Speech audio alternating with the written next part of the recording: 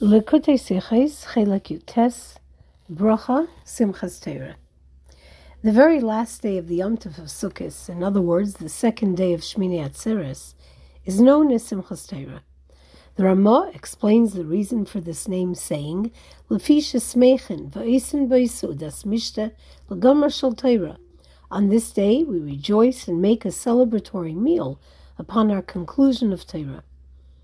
We've discussed often how a name for something, which has the power of Torah supporting it, though there may be some reasoning for that name, does in fact speak to the essence of and the idea of what that event or day is about, particularly as the name of something in Lashon HaKodesh contains the life force of that thing or individual or event. Simchas Torah, which depicts the celebration of completing Torah on that day, is in fact the way we refer to the entire 24-hour period. This tells us that everything we do on Simchas Torah has an association to the experience of Simchas Torah, and the experience of concluding the Torah on this day speaks to the essential connection of the day to the joy of completing Torah. This further enhances our understanding of the previous Rebbe's teaching that when we make the Shechianu blessing, women on candlelighting and men at Kiddush, on Simchas Torah, we are blessing not only the new holiday, but also the achievement of completing the Torah. Technically, we would be making the Bracha Shechianu on the second day of Shmini Atzeres, but Simchas Torah is different in that, unlike all other holidays, whose concluding days are in name directly associated to the preceding days of the festival, this day, unlike, for example, Achron Shel Pesach, while the last day is referred to as Achron Shel Pesach, it remains a name associated to Pesach. Only Simchas Torah has a distinctive name unrelated to the name Shmini Atzeres, so that everything that is celebrated on these second days of Yom Tov are bound up with the theme of Torah and its joyous achievement. We might ask, though, why would the blessing of Shechianu for Torah be inherently connected to the joy of the day of Simchas Torah? Also, it's quite a difficult explanation to understand, suggesting that the joy on this day is all about the achievement of concluding the Torah, when the Bracha of Shechianu is generally made on something new, a new event, a new day, a new garment, a new fruit. And it would sound more likely if we were to be making this blessing on the fact that we begin the Torah anew, as indeed the Rekeach, Rebbe Elazar Rekeach, a great Talmudist and Kabbalist who lived in the late 1600s, early 1700s, teaches that a blessing of Shechianu is both on the completion and the beginning of Torah. We can explain this by saying that the blessing Shechianu in this case is indeed not connected with the reading of the Torah, but rather it's a thanksgiving and an acknowledgement of the new joyous experience one has when completing the Torah, much like the reason one makes a bracha on a food item or other pleasant thing. This would then mean that the bracha of Shechianu isn't on the Torah, but on the pleasure of completing the Torah. The challenge, though, is that, as the previous Rebbe explains it, it does seem, in fact, to be a blessing on Torah itself. We then determine that though the joy is in the conclusion of Torah, its conclusion is organically bound up with its beginning, as there is no end to Torah study. It's an ongoing obligation that immediately begins anew, and with the completion of the reading of the last portion of the Torah of Zos HaBracha, we begin the reading of Bereshis. In this way, we can say that the bracha of Shechianu is organically connected to a beginning. But this in itself is difficult to understand. If there is a constant, never-ceasing obligation to study Torah, and one indeed learns all day, what is new about starting the Torah immediately after concluding it? Where does a Shechianu come into this experience? If it's to signify the preciousness of Torah, everyday Torah is to be be'einacha kechadashim, to be as a new thing in your eyes. This can be explained as follows. Torah is Chachmasei Shel HaKadosh Baruch Hu, God's wisdom, described in Eov as longer than the earth and broader than the sea in measure, endless. And so when the Torah is completed and we again begin to learn anew, our learning must be with a desire for newness and a freshness beyond the past year's level of study. Therein lies the joy of Simchas Torah and the saying of Shechayanu on Torah.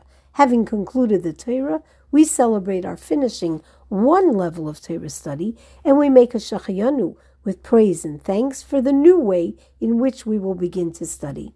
And though Torah study must be with understanding and intellect, which means that it's limited by the human capacity and limitations, how is it that we can really speak about a whole new level of Torah study? It would be different for each person, but this is because God's Torah is infinite, and thus the ways in which Torah can be studied are ever greater, ever higher, and ever newer. There's actually an example for this in the tractate of Bava Metzia, which relates that Reb Zera, upon arriving in the land of Israel from Babylonia, fasted 100 fasts in order to forget his Torah study from Babylonia, the Talmud Bavli, so that this should not disturb him in his study of Talmud Yerushalmi of the Jerusalem Talmud. Why would Reb Zera have to forget his Talmud Bavli Torah study? Wouldn't his earlier Torah study of Talmud Bavli enhance and assist his new learning of Talmud Yerushalmi? So if we were talking about someone who was working to acquire a similar level of understanding of Torah as he had previously studied, that might be the case, but the manner in which Reb Zera studied Talmud Yerushalmi was immeasurably loftier than even his lofty Talmud Bavli study. Indeed, regarding Talmud Bavli, our sages teach, he has made me dwell in darkness, contrasting what our sages teach regarding the Torah of Talmud Yerushalmi, that there is no Torah like the Torah of Israel. So in fact, Reb Zera's study from Babylonia would have hampered his new Torah study in Jerusalem. This brings us to an additional explanation, which is prefaced on the reason that Simchas Torah is not celebrated as a festival as part of Shavuos, the time of receiving the Torah, but rather on Shmini Atzeres, after we received the second luchos, the second tablets on Yom Kippur. The second luchos were given to us as a nation of Baalei Tshuva, which enhances the joy of receiving the first luchos that we had received on Shavuos. Hence, after the fasting, the supplication, and the forgiveness of Yom Kippur, we as a people and individually are each like a new person. And so when we conclude the Torah and Simchas Torah, shortly after, our strength in our Torah study as we begin anew is a renewed strength. Like the second set of tablets were additional and enhanced the strength of us as a nation of Baalei Tshuva. We can also connect the portion of Ezos HaBracha to Simchas Torah accordingly. At the beginning of the Torah portion, we read that God gave the Torah to the Jewish nation as Torah Tziva Lanu Moshe. Moshe commanded us in Torah. Having reached the ultimate level of wholeness in knowledge and understanding of Torah. Yet, at the conclusion of Ezos HaBracha, the Torah tells us that Moshe rose from the plains of Moav to the mountain of Nevoi. The Arizal explains these words to mean that only then, at the time of Moshe's passing, did Moshe achieve the Nevoi, the Nun Boi, the 50th and highest level of Torah study. As the Gemara teaches, there are 50 gates of understanding that were created. Moshe had to access to all but for one until the time of his passing, when he accessed this 50th level of understanding. An access and a level of understanding that is incomparable to the previous 49.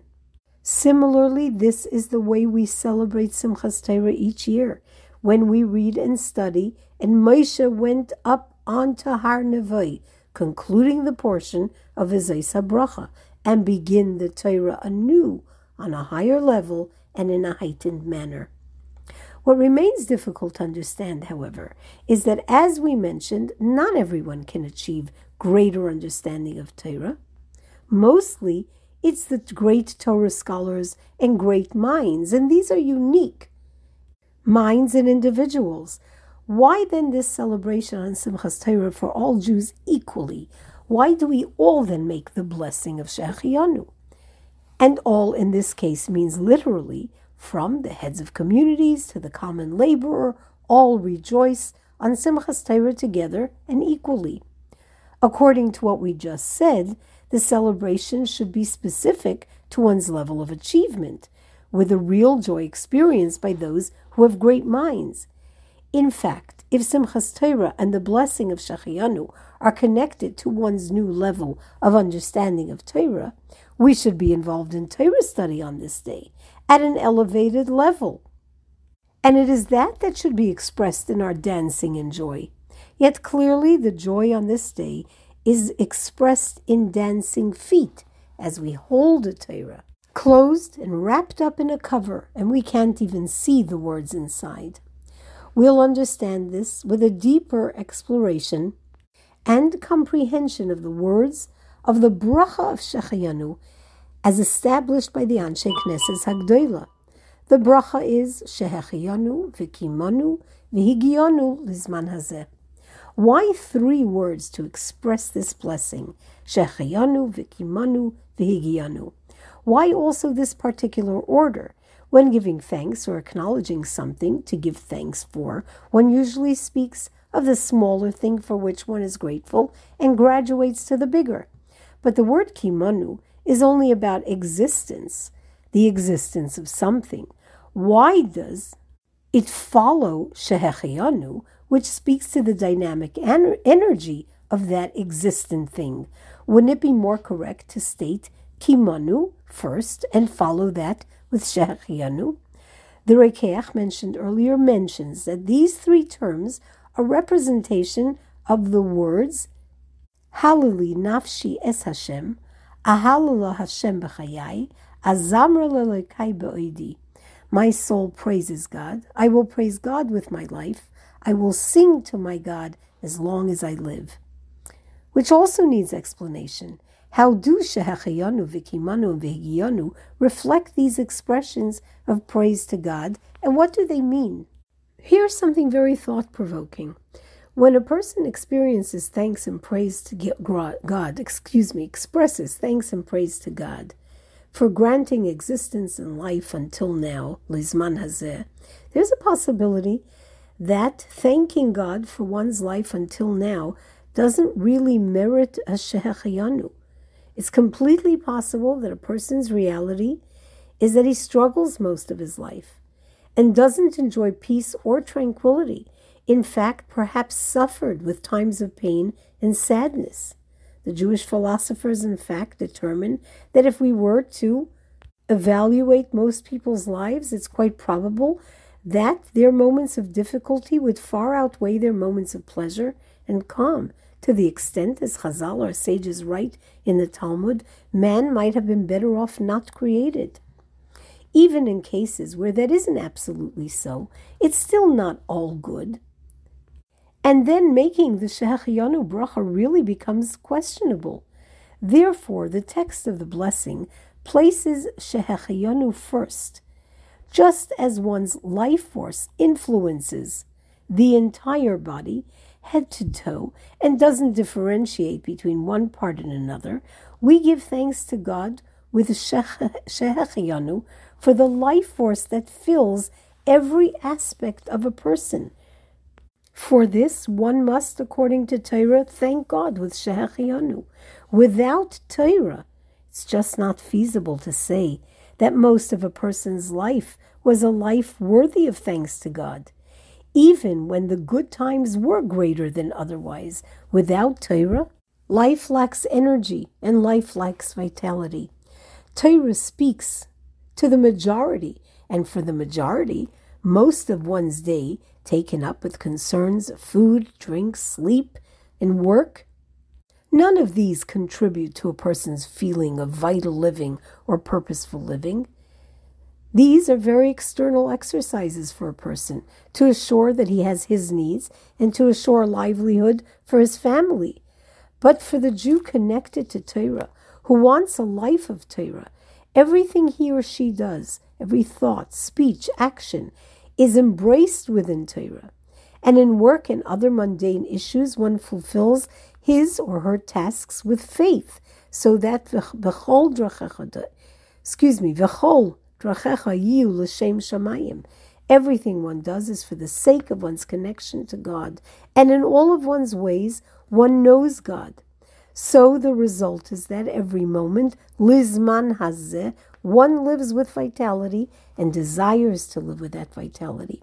And for this, one certainly can and should give praise and thanks to God.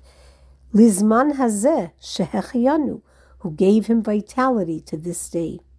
In that case, what does thanking God for our existence, vikimanu, add? The kimanu certainly now seems to be a lower experience of living, just existing. The answer is that vitality can be the experience of a soul that is not enclosed in a body. In fact, angels have a stronger life force, and it's more revealed than for the human whose life force is concealed in the corporeal body. Certainly souls on high, connected to God with no boundaries, have a higher life force and vitality before they descend below. Hence, an extra word of praise is included in the blessing. Praise and thanks for this vitality that fills us even as we are living physical beings, a state of existence that doesn't resonate with the spirit, and yet here thrives the vital energy of Torah and mitzvahs, kiyamanu. Accordingly, we can understand Higianu. The previous Rebbe teaches in a Sikha that Higianu was taught by Chassidim as the toil and effort we put into something, the exhaustion of the effort. But why give thanks for the effortfulness? That level of effort to exhaustion would seem to be a deficiency rather than a value.